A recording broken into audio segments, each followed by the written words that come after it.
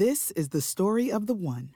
As head of maintenance at a concert hall, he knows the show must always go on. That's why he works behind the scenes, ensuring every light is working, the HVAC is humming, and his facility shines. With Grainger's supplies and solutions for every challenge he faces, plus 24/7 customer support, his venue never misses a beat. Call quickgrainger.com or just stop by. Grainger, for the ones who get it done.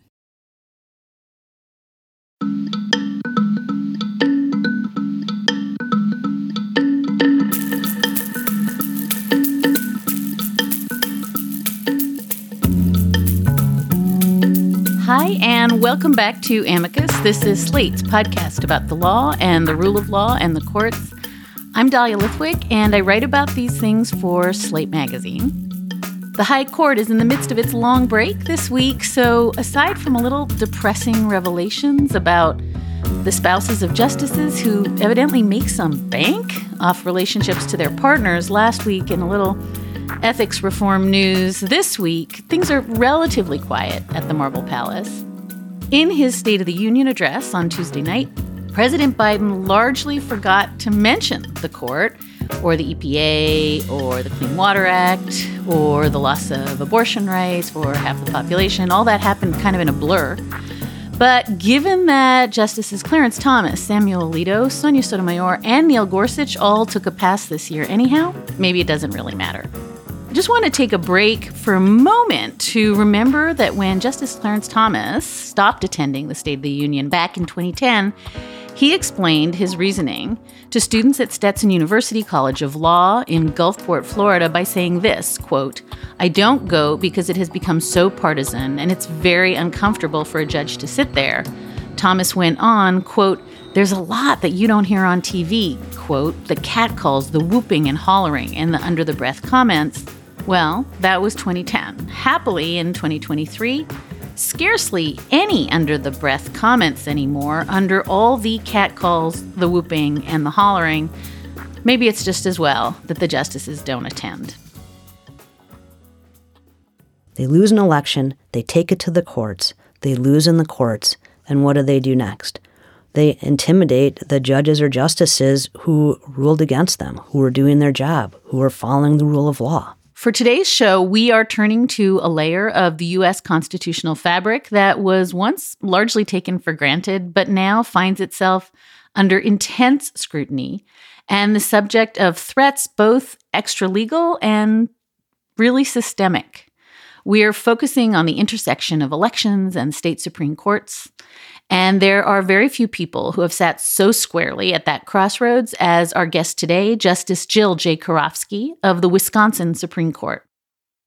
Later on in this show, Slate Plus members will get to hear Mark Joseph Stern and I chatting about some of the big issues we couldn't quite cram into the main show, including whether medication abortion is about to become illegal nationwide, and why one D.C. judge is thinking about trying to root the right to abortion in the 13th Amendment. If you are not a Slate Plus member, here's the skinny. Slate Plus members get ad-free versions of all of Slate's podcasts, unlimited reading on the Slate site, and member-exclusive episodes and segments for our show and other shows like Slow Burn and Political Gabfest. You can always sign up for Slate Plus at slate.com/amicus plus to access all of Slate's content and to support the work we do at the show. That's slate.com/amicus plus. And on behalf of all of us at the magazine, thank you so much for supporting what we do. But first, today we wanted to try something we haven't done all that much of. First, we wanted to talk to a judge, something we have done on occasion, but we always want to do more of. Second, we wanted to talk to a judge who was on the front lines of efforts by Donald Trump and his lawyers to set aside the election results in 2020 and 2021. We have heard so much in the past 2 years about real-life consequences of election denialism, stop the steal threats, violent MAGA mobs directed at election workers like, say, Ruby Freeman. I've lost my name and I've lost my reputation. I've lost my sense of security, all because a group of people, starting with number 45 and his ally, Rudy Giuliani, decided to scapegoat me and my daughter Shay to push their own lies about how the presidential election was stolen. And we've heard from state officials like Michigan's Secretary of State Jocelyn Benson, who told CBS News as recently as December 2022, she's still receiving threats and having folks show up to her office in groups. I mean, it ebbs and flows. Oftentimes when the former president speaks or says something or levies an accusation, there's an uptick. We have heard from lots of people who have had to contend with armed vigilantes and doxing and threats to their families and worse, as the big lie was pushed out by Donald Trump and his lawyers across the land, despite being defeated both over and over again in court and then repeatedly now at the ballot box. So yes, we've heard those stories and they are painful. But one of the stories we just haven't heard, and we wanted to try to share it today, is how these false claims of stolen elections impact the judicial branch, the judges who are supposed to be hearing cases, finding facts, and how they experience these threats in the days and weeks after the November 2020 election. Justice Jill J. Karofsky was elected to the Supreme Court of Wisconsin in April of 2020. Before her election to the Supreme Court, Justice Karofsky served as a judge on the Dane County Circuit Court. She's also an ultramarathoner who has completed multiple marathons, ultramarathons, and Ironman competitions, and she's the single mom of 2 kids. Justice Karofsky sat on the Wisconsin Supreme Court when it heard the Trump campaign's challenge to the 2020 election results. In December of 2020, Justice Karofsky was part of the 4-3 majority that ended up upholding Joe Biden's Wisconsin win over Donald J. Trump. Justice Karofsky, welcome to Amicus. It is a deep honor to have you on this show. Oh, Dahlia, it is an honor and pleasure to be here talking with you. Thanks for having me. So I think I want to start where I always start when judges agree to come on the show. And I'm assuming that it is the same for state Supreme Court justices as it is for other jurists, and just make clear that, yes, your court is heading into a very consequential race, but also that you are doing the work of complicated issues ranging from elections and COVID rules and abortion measures. And you are not here to opine on cases and controversies that are going to come before you or to opine on politics in general. This is not that conversation, right? Correct. But you do, I think, want to talk a little bit about what it was like back in 2020 to sit on in some ways, one of the landmark Trump v. Biden cases. Why do you want to talk about it now? I think there are a number of reasons. First of all, I think it is very important for any public official to do whatever we can to guard our democracy, to protect our democracy.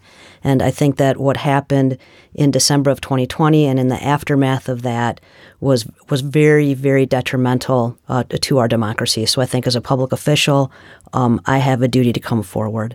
I also think that because of some specific things that happened to me specifically, I have a hard time believing that I am the only justice or judge that was the victim of some of that behavior. And I want other judges and justices around this country to know that if it also happened to them, they are not alone. I also have 2 kids, as you mentioned, who are both aspiring to be part of the legal profession. And I just think I have a duty as a mom to be a really, really good role model to them and to have difficult conversations and to call things out when I see them. And that's what I'm doing here. Let's do a little civics, if we could, first, because you are, as I said, our very first state Supreme Court justice. And I wondered if you would just sketch out for listeners to the show who probably think about the U.S. Supreme Court compulsively and think of state Supreme Courts as kind of like, I don't know, wallpaper or filler, how Wisconsin elects its Supreme Court justices and a sense of how you do your work, how many cases you hear a year, what kind of jurisdiction you have. Can you do Wisconsin Supreme Court 101 for us? Yes, I am happy to. We in Wisconsin are elected. All the judges in Wisconsin are elected. We have a 4-tier system. The bottom tier, the first tier, I would say, is municipal court, parking tickets, If perhaps your dog is out and you forgot to get the license for your dog, you might end up in municipal court. The only penalties there are a fine. The next level is the circuit court. Those are our courts of general jurisdiction. They're in all 72 counties in Wisconsin. If you lose in the circuit court, you can go to the Court of Appeals. We have 4 districts for our courts of appeals here in the state. And if you lose at the Court of Appeals, you can petition the Wisconsin Supreme Court to review your case. You file a petition for review. We look at about 50 to 60 petitions for review every month, and we take approximately 10% of those, 5 to 6. So we end up hearing anywhere between roughly 50 to 60 cases a year. When a case comes before us, we, of course, the briefs are filed. We schedule the case for oral argument. Then we go and conference. I conference with my 6 colleagues. There are 7 of us on the Supreme Court. I conference with my 6 colleagues.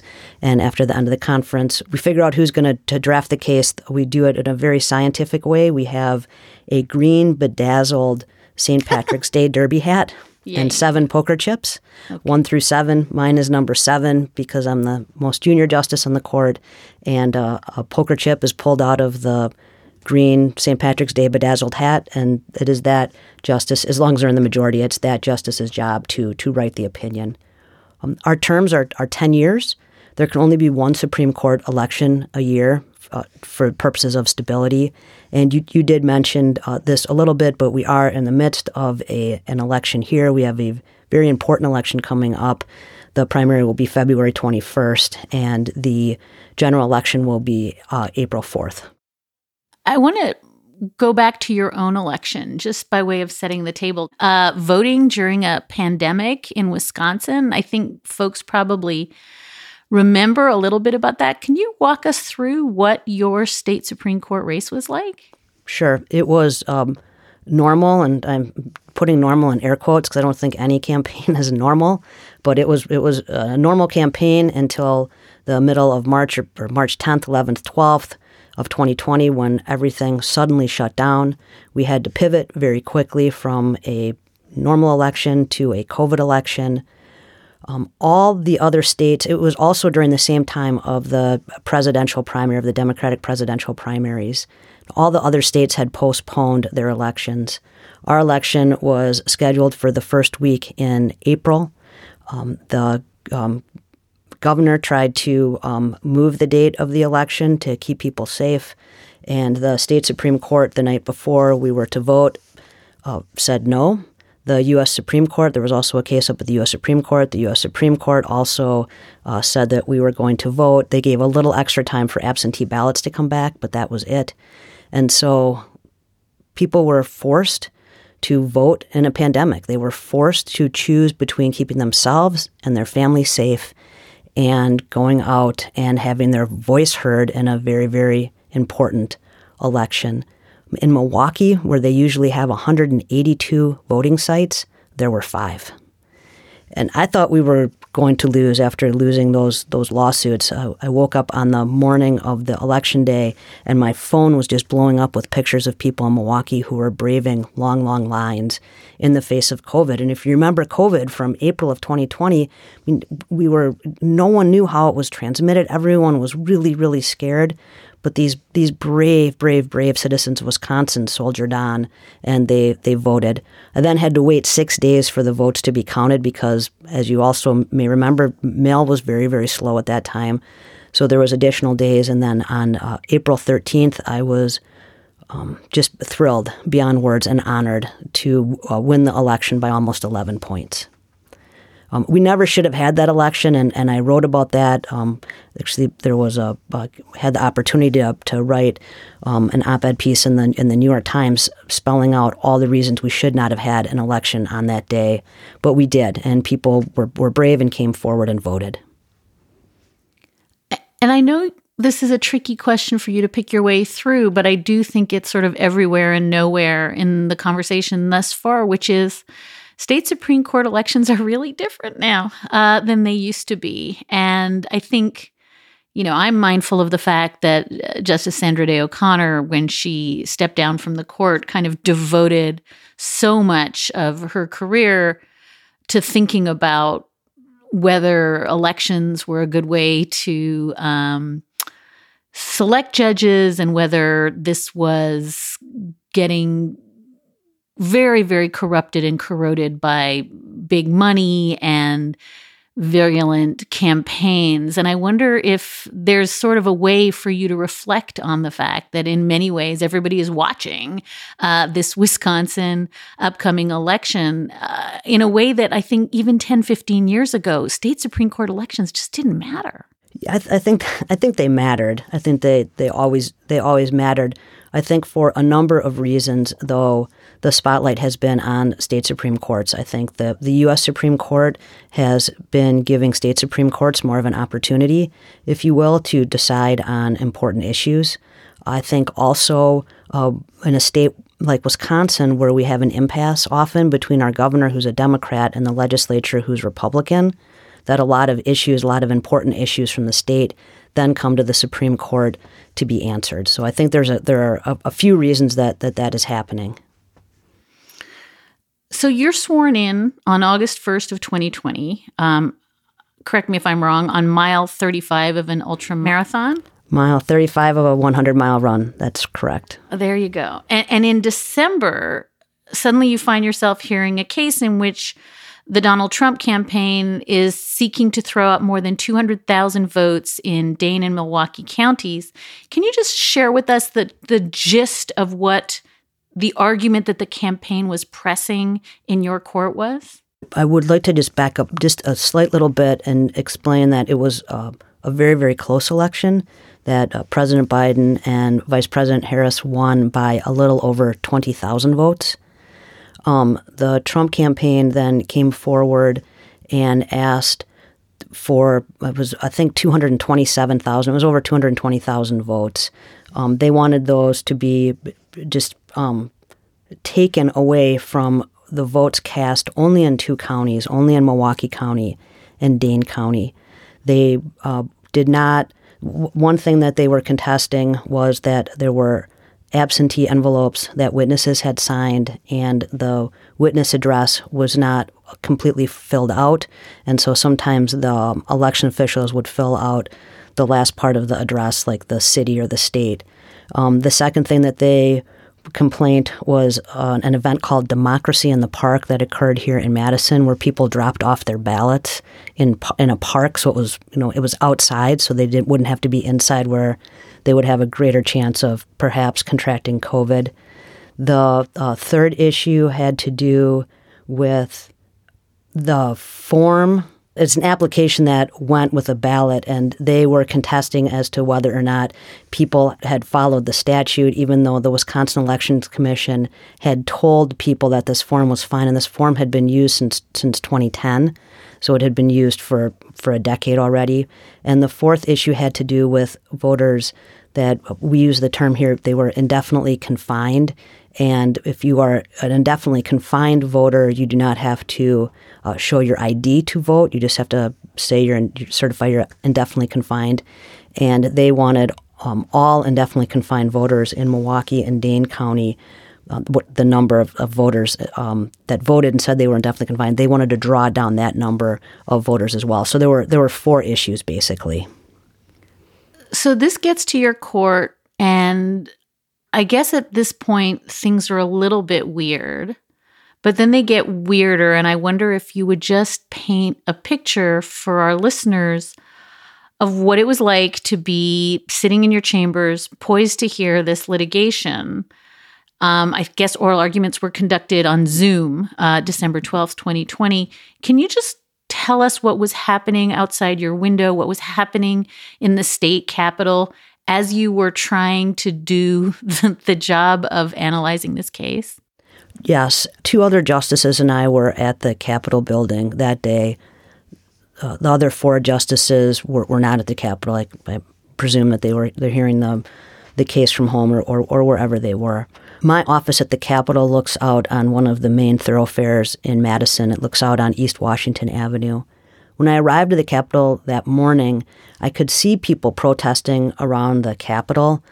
It was winter and I had a coat and a hat on, so I went right through. my window looked right down on where people were protesting and walking around the Capitol. And I noticed when I got up to my office that they were armed protesters. So they were right outside my window carrying guns, walking around the Capitol area as this oral argument was transpiring. And I'm very interested in this question of what the protest was. I mean, was it that the court shouldn't be hearing the case, or that it was clear one side or other won? I mean, was the issue that it was before your court, or they were just trying to exert their First Amendment, and Second Amendment rights to let you know what they thought? In other words, what's the nature of the protest? I'm not exactly sure because I was inside and they were outside, and it was December, so I did not have my window open. I don't know what the protest was, but just remember that this is the month after Donald Trump has lost the election. So the people who were protesting the fact that he lost the election. And there had been many people, including former President Trump, who were seeding the idea that there had been fraud in the election. And people were getting increasingly upset about that notion based on the fact that President Trump and many others were seeding the big lie that there was fraud in the 2020 election. And you're not saying it, but I will. A month after the election, less than a month before January 6th. So in some ways, you were seeing another one of the sort of dress rehearsals or dry runs for this idea that this is how we do democracy now. I didn't know it at the time because it was December, but when I watched what happened on January 6th, I knew that it was a dress rehearsal. Exactly. I knew, just to borrow your terms, I knew it was a dry run. Of course it was. Time now to take a pause and hear from some of our great sponsors. More now from Justice Jill J. Karofsky of the Wisconsin Supreme Court on judging and democracy and the states. I guess I want to ask how it feels to be doing this sort of dry, dusty work of judging while this is going on outside your window. I mean, presumably there aren't armed protesters outside your window every day. Does it affect the way, when you're sitting on the bench trying to kind of conduct the findings of fact and trying to apply the law, that there are people who are armed to the teeth outside the building? So during the oral argument, I think it was a 90-minute oral argument, which is a little longer than we normally have. I was looking at my Zoom screen. I had pages and pages in front of me that I was also looking at. We had only received the case, hours before, really. We had to learn a lot of material very, very quickly. So I was really engrossed in what was going on with the oral argument. I was distracted from time to time because I could hear them out there, but they didn't have my attention. What had my attention during the hearing was what was going on during that hearing, what was going on Zoom, what the attorneys were saying.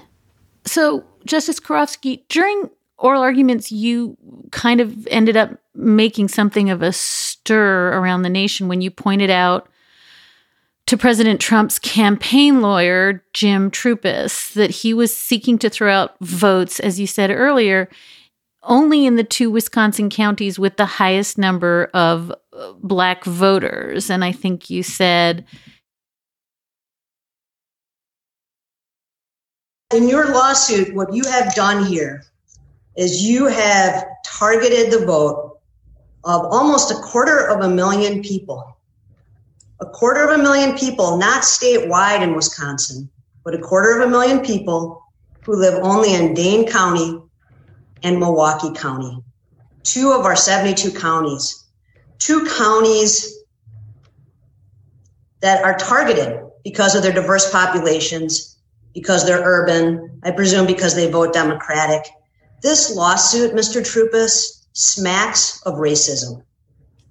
And I do not know how you can come before this court and possibly ask us for a remedy Donald that is Trump's unheard of team in complained American about history. this remark, right, to the then GOP-controlled Homeland Security and Governmental Affairs Committee. Immediately, this was sort of pulled out as something way out of bounds that you had said. Is that right? So I had watched Donald Trump's lawyer, Jim Troupis, argue the day before in Milwaukee County before the case came to us, and I was getting increasingly concerned about the fact that if we heard the case, and then we were going to hear the case, that we were suddenly, the Supreme Court was going to be a stage for their big lie theater. And I was very, very worried about that, both for the integrity of the voters from November and for the integrity of the institution of the court that I sit on. And when I started to read the briefs and really start to digest what I was reading, my level of concern just kept rising and rising and rising, because what they were trying to do was disenfranchise voters from only Dane and Milwaukee County. They were trying to disenfranchise voters from the two counties, the most urban counties, the counties that vote Democratic always, the counties that have the largest number of minorities living in them. And the lawsuit, and I said it then, and I will repeat what I said then, the lawsuit smacked of racism. And it did smack of racism, and I said that, and I pointed that out. And there were a lot of people who were upset by my comments, and I stand by what I said because that was what I was reading. And then I asked Mr. Troupis if he could tell me, if he could give me an example of one voter in Dane County or one voter in Milwaukee County who had cast a fraudulent ballot. The other comment you made that day, which I think also got folks' hackles up, was... In this state, we accept the will of the voters, and they spoke. And for you to come forward today and start just throwing out allegations of fraud with zero evidence whatsoever, what is America? It is not self-government. I'm sorry, it is self-governance. It is not governance from a king. And what you want us to overturn this election so that your king can stay in power. And that is so un-American. I'm just reflecting on what you said about not knowing January 6th was coming and yet how prescient it was. This feels like, again, sort of speaking a truth that then comes true, which is that this is a sort of monarchic view of power that has nothing to do with voters or democracy. In the moment that you said it, did you think it was going to sort of become emblematic of you being disrespectful or somehow, I don't know, crossing some line in your... we should note, this is what oral argument is for, right? Right. Oral argument is so you can test the theory of the lawyers, so you can test the theory of both sides, so you can ask pointed questions and ask them, what about what I'm saying? What about how I'm characterizing your argument is wrong? And I am not the only judge or possibly justice to make the comment and to draw an analogy between what was happening in those post-election lawsuits and how much it looked and it felt like they were trying to keep their king in power. And this isn't like a notion that I just, came up with, right? Alexander Hamilton wrote about this in the Federalist Papers. I mean, we had a whole revolution, right, about kings. It's not like I suddenly was pulling something out of thin air. This truly is what our country was founded on. It's why our country was founded the way it was.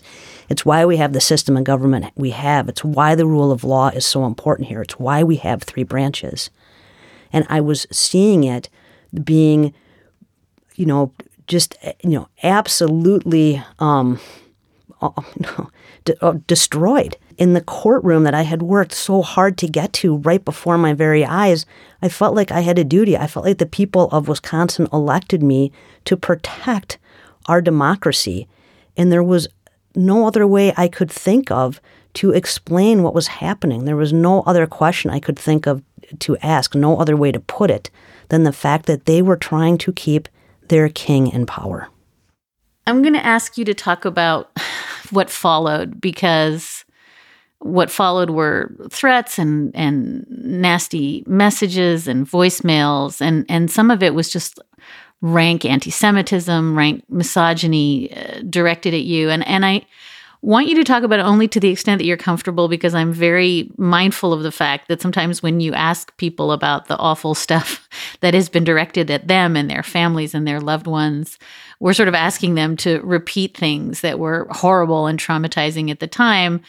And so there's a part of me, that wants to read back to you the website, the white supremacist website, Daily Stormer's references, to you and your colleague Justice Dallatt as, quote, Wisconsin Jews, and read back the anti-Semitic conspiracy crap. But I also kind of don't want to make you relive the nuts and bolts of it. But I wondered if you would be willing to talk a little bit about the experience of having just this unbelievable blowback based on your comments at argument directed at you. There were a number of phone calls that came into my office, and there were, I think, some emails as well. And there may have been a written letter. I just can't recall right now. There was a records request, and I asked my clerks to download all the calls onto a thumb drive that we gave to the reporter. I never listened to those, and I didn't read the article until a couple of days ago, because I didn't want to read all of it at the time. And now, having had a couple of years, I'm glad I had it. It was difficult to read even a couple of days ago. It's all the terrible things that you think people might say to a public official. It's very, very personal and downright mean. My biggest concern at that time, of course, was my kids. I mean, I don't want them to be in harm's way. I did have increased security for a number of weeks afterwards, as did, as you mentioned, my colleague Rebecca Dallatt, and as did one of our other colleagues on the court, I know. So here's another thing that I wanted to ask about. Your Monarch line got cited in a footnote in the dissent when we finally get a 4-3 ruling. And the dissent goes after your, as we just said, your very deeply felt, historically grounded analysis of the difference between how monarchies and democracies work, and sort of accused you of, quote, overt political bias, and then went on to say this destroys confidence in the integrity and impartiality of the judiciary. And I think this idea of who is destroying confidence in the judiciary is a subject we have mined so much on the show. And a little bit of me wants to ask what happens when these accusations are kind of coming from inside the House, when your colleagues are saying, no, you're the reason that people have lost confidence. And I also wonder a little bit if this is just a race to the bottom, where, we are certainly seeing on the Supreme Court now, justices, pointing the finger at one another and saying, you're eroding confidence. No, you're eroding confidence. And I just wonder how you pull out of this nosedive when it's not in the mouths of the press. It's not in the mouths of academics. It's coming from your colleagues on the bench. Right. Well, I obviously disagree with my colleague who wrote that, and I don't think that standing up for democracy, I don't think that calling a lawsuit racist when you think it is, I don't think talking about the importance of, as you said, the fact that we need to guard our democracy from a monarch, I don't think any of that erodes confidence. I think what I said might actually, I would hope, help the impression people have of the court when they see people standing up and pushing back and fighting for what's right. As far as another justice writing that in an opinion, I work really, really hard to have positive relationships with my colleagues. They can write what they want to write. I can't control that. I can just put my head down and keep doing my job and try to have the most positive relationship I can with the other 6 members of my court, because we have important business to get done.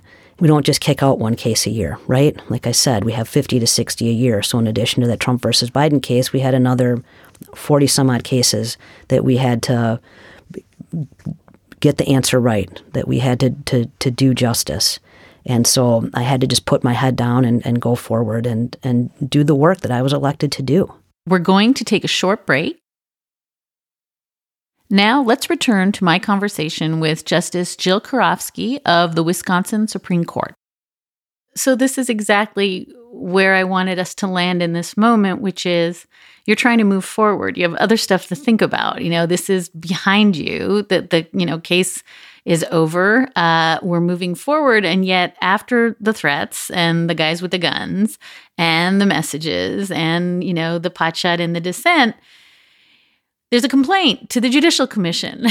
And it just feels like this hangs over you for even longer. And I know you haven't talked about this publicly, but can you just walk us through that next phase of this sort of endless saga of being dragged into the past? Yes. The term ended. Our term ends. It's very similar to the U.S. Supreme Court. Our term ends on June 30th, and we are able to catch our breath for a few weeks in the summer. And in August, I went up to my chambers to talk with my clerks, and they said, hey, there's something you need to see. And they showed me a letter from the Wisconsin Judicial Commission saying that there had been a complaint filed against me because of some of the things, and you and I have just talked about them, that I said during the Trump versus Biden oral argument. So this is 9 months after the oral argument took place. Now, all of a sudden, there is a complaint with the Wisconsin Judicial Commission that I needed to attend to. For those of us who don't know what a complaint to the Wisconsin Judicial Commission signifies, is this a big deal, or is this like a go sit in the naughty chair? How big a deal is this for you? It just depends. They have a lot of discretion in how they dispose of cases. Once they get a complaint, they first have to decide whether or not the complaint warrants an investigation. And the letter I was receiving was saying, yes, this complaint warrants an investigation. After investigation is complete, you have a chance to, quote, defend yourself. If in the end they think that you have violated the judicial rules of conduct, they can do any number of things, from a private reprimand to a public reprimand. They can, and of course, it goes to they make a recommendation. The recommendation comes to the Wisconsin Supreme Court, and the Wisconsin Supreme Court decides what the penalty is. I mean, it can go all the way to removal from office. So it can go from a dismissal all the way to removal from office, and many, many things in between those two. But those are the two ends of the continuum. And how does this ultimately resolve? First of all, I had to hire a lawyer, and I had to pay for the lawyer out of my own pocket. Second of all, the Judicial Commission meets every 2 months. So every 2 months, I had to get on the phone with my lawyer and figure out whether or not they were going to be taking up my case at that meeting. We wrote a long response. There were several parts of the complaint, and we addressed each one of them. They included the line that you talked about calling the lawsuit racist. They included me saying they wanted to keep their king in power. They complained about things like me making facial expressions. They complained about me doing things like looking down and looking at notes. It was so baseless, every little part of it. But I had to hire a lawyer. I had to pay my lawyer every 2 months. We worked together to draft a response. We filed a response. And nothing happened for 16 months. Nothing. They didn't move it along. They didn't do more of an investigation. So I just had to keep paying out a lawyer and waiting to see what was going to happen and waiting to see what was going to happen. And then finally in December of last year, they said that they were going to dismiss it, but they were going to put a letter of concern in my file. We responded recently with a letter saying, I have not acknowledged any wrongdoing. I am not going to acknowledge any wrongdoing. I did nothing wrong. I stood up for what I believed was right, and I would do it again because I think that is what the people of Wisconsin elected me to do. They elected me to guard our democracy with every cell in my body. That's what I did. That's what I'm doing, and that is what I'm going to do. So now I feel like I have to ask you about this news item that just came out just this past week. The Associated Press released some audio recordings from November 5th, 2 days after the election, featuring political operatives in Wisconsin essentially conceding they couldn't win the election, but that they would, quote, fan the flames of allegations. Here's the drill. comms is going to continue to fan the flame and get the word out about Democrats trying to steal this election. We'll do whatever they need our help with. Okay, so just be on standby in case there's any stunts we need to pull. It feels like it's very much of a piece with what we kept hearing from the January 6th Commission, which is time and time and time again.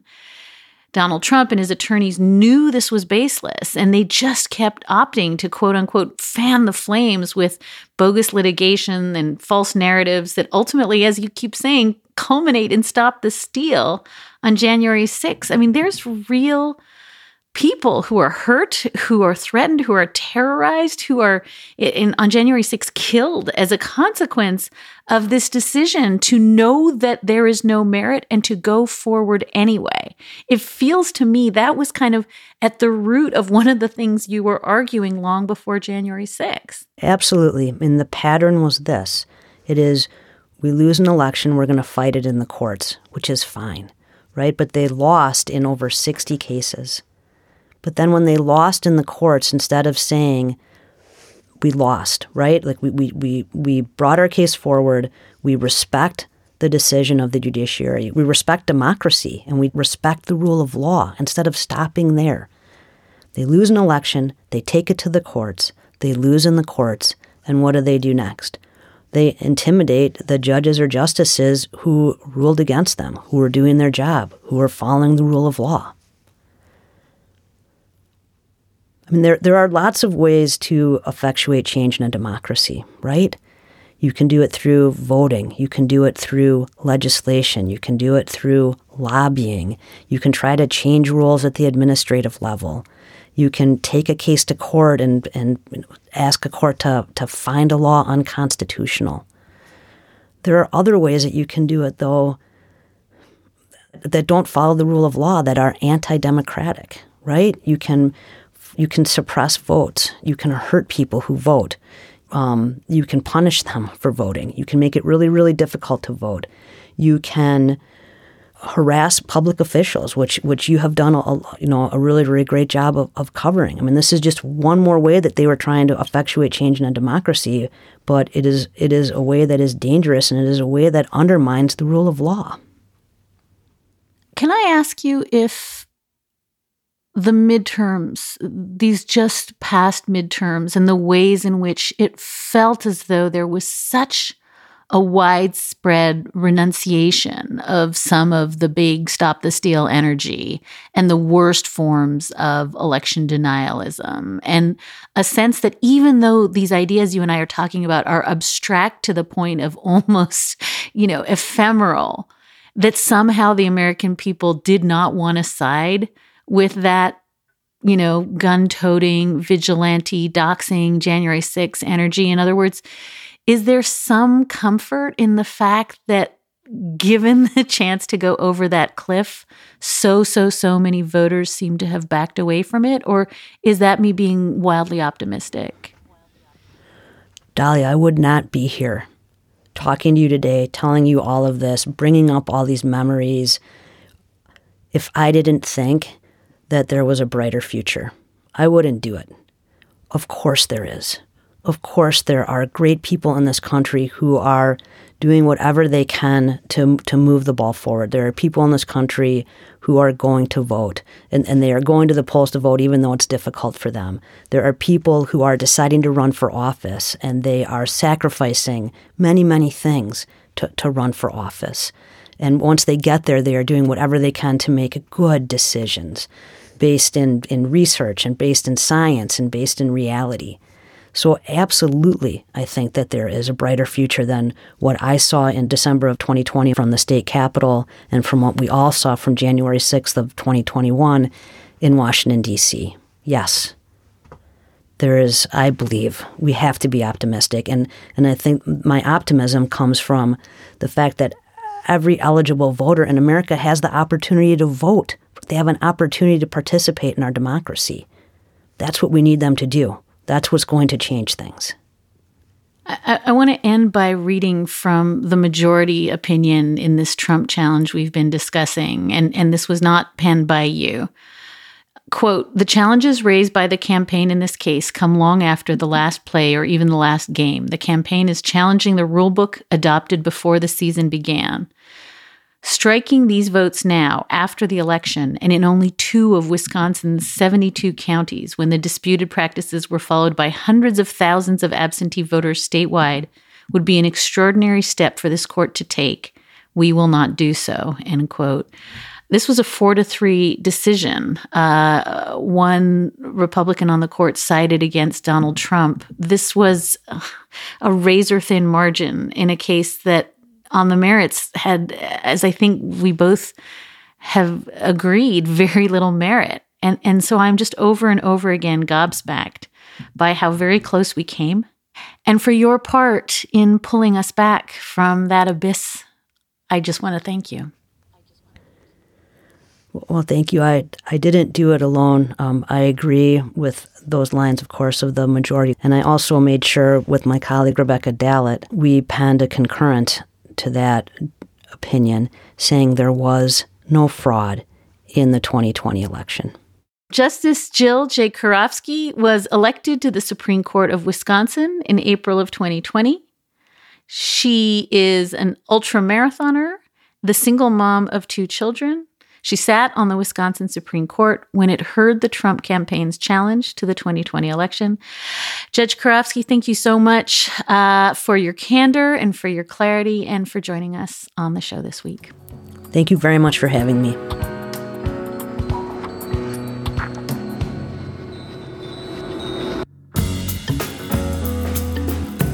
And that is a wrap for this episode of Amicus. Thank you, as always, for listening in.